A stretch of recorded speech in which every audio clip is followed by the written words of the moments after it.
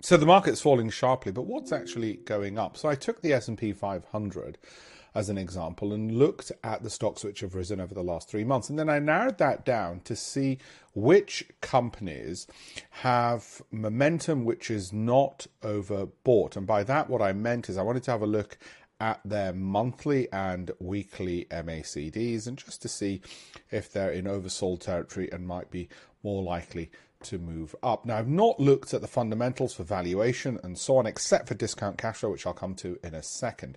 And this is what Seagate looks like. I'm not necessarily saying it's a buy. Seasonality-wise, November tends to be good for it, but we want to look at things for more than a month, and I'd suggest 12 months. Some of the analysts are positive, others are not. So it's a little bit of a mixed bag, and it's overvalued on a discount cash flow basis. So you might say, forget that one.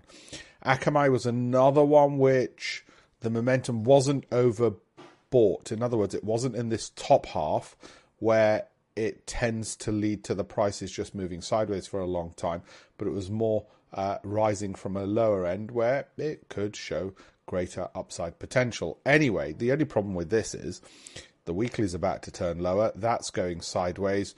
And once again, you might think, well, wait a minute, Alpesh, that seems to be about to go like this. So you might hold off. Having said that, with Akamai, the discount cash flow shows undervaluation, so not too bad over there. Digital Trust Realty, Realty, real estate related company. It's where you are with that. Do you feel sufficient confidence? You might do. You might look at that and say, well, actually, discount cash flow as well isn't too bad. CME, the Chicago Mercantile Exchange, sort of flatlining a little bit. You can see the overall direction.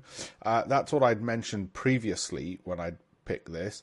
That's what we'd get, and we're sort of on track for it anyway as things stand. So maybe not too bad, except discount cash flow, bit overvalued. And I have to say, out of all of these stocks here which have risen in the last 3 months, those were the only ones where the longer term momentum based on that particular technical indicator suggested that they were still underbought, so not overbought.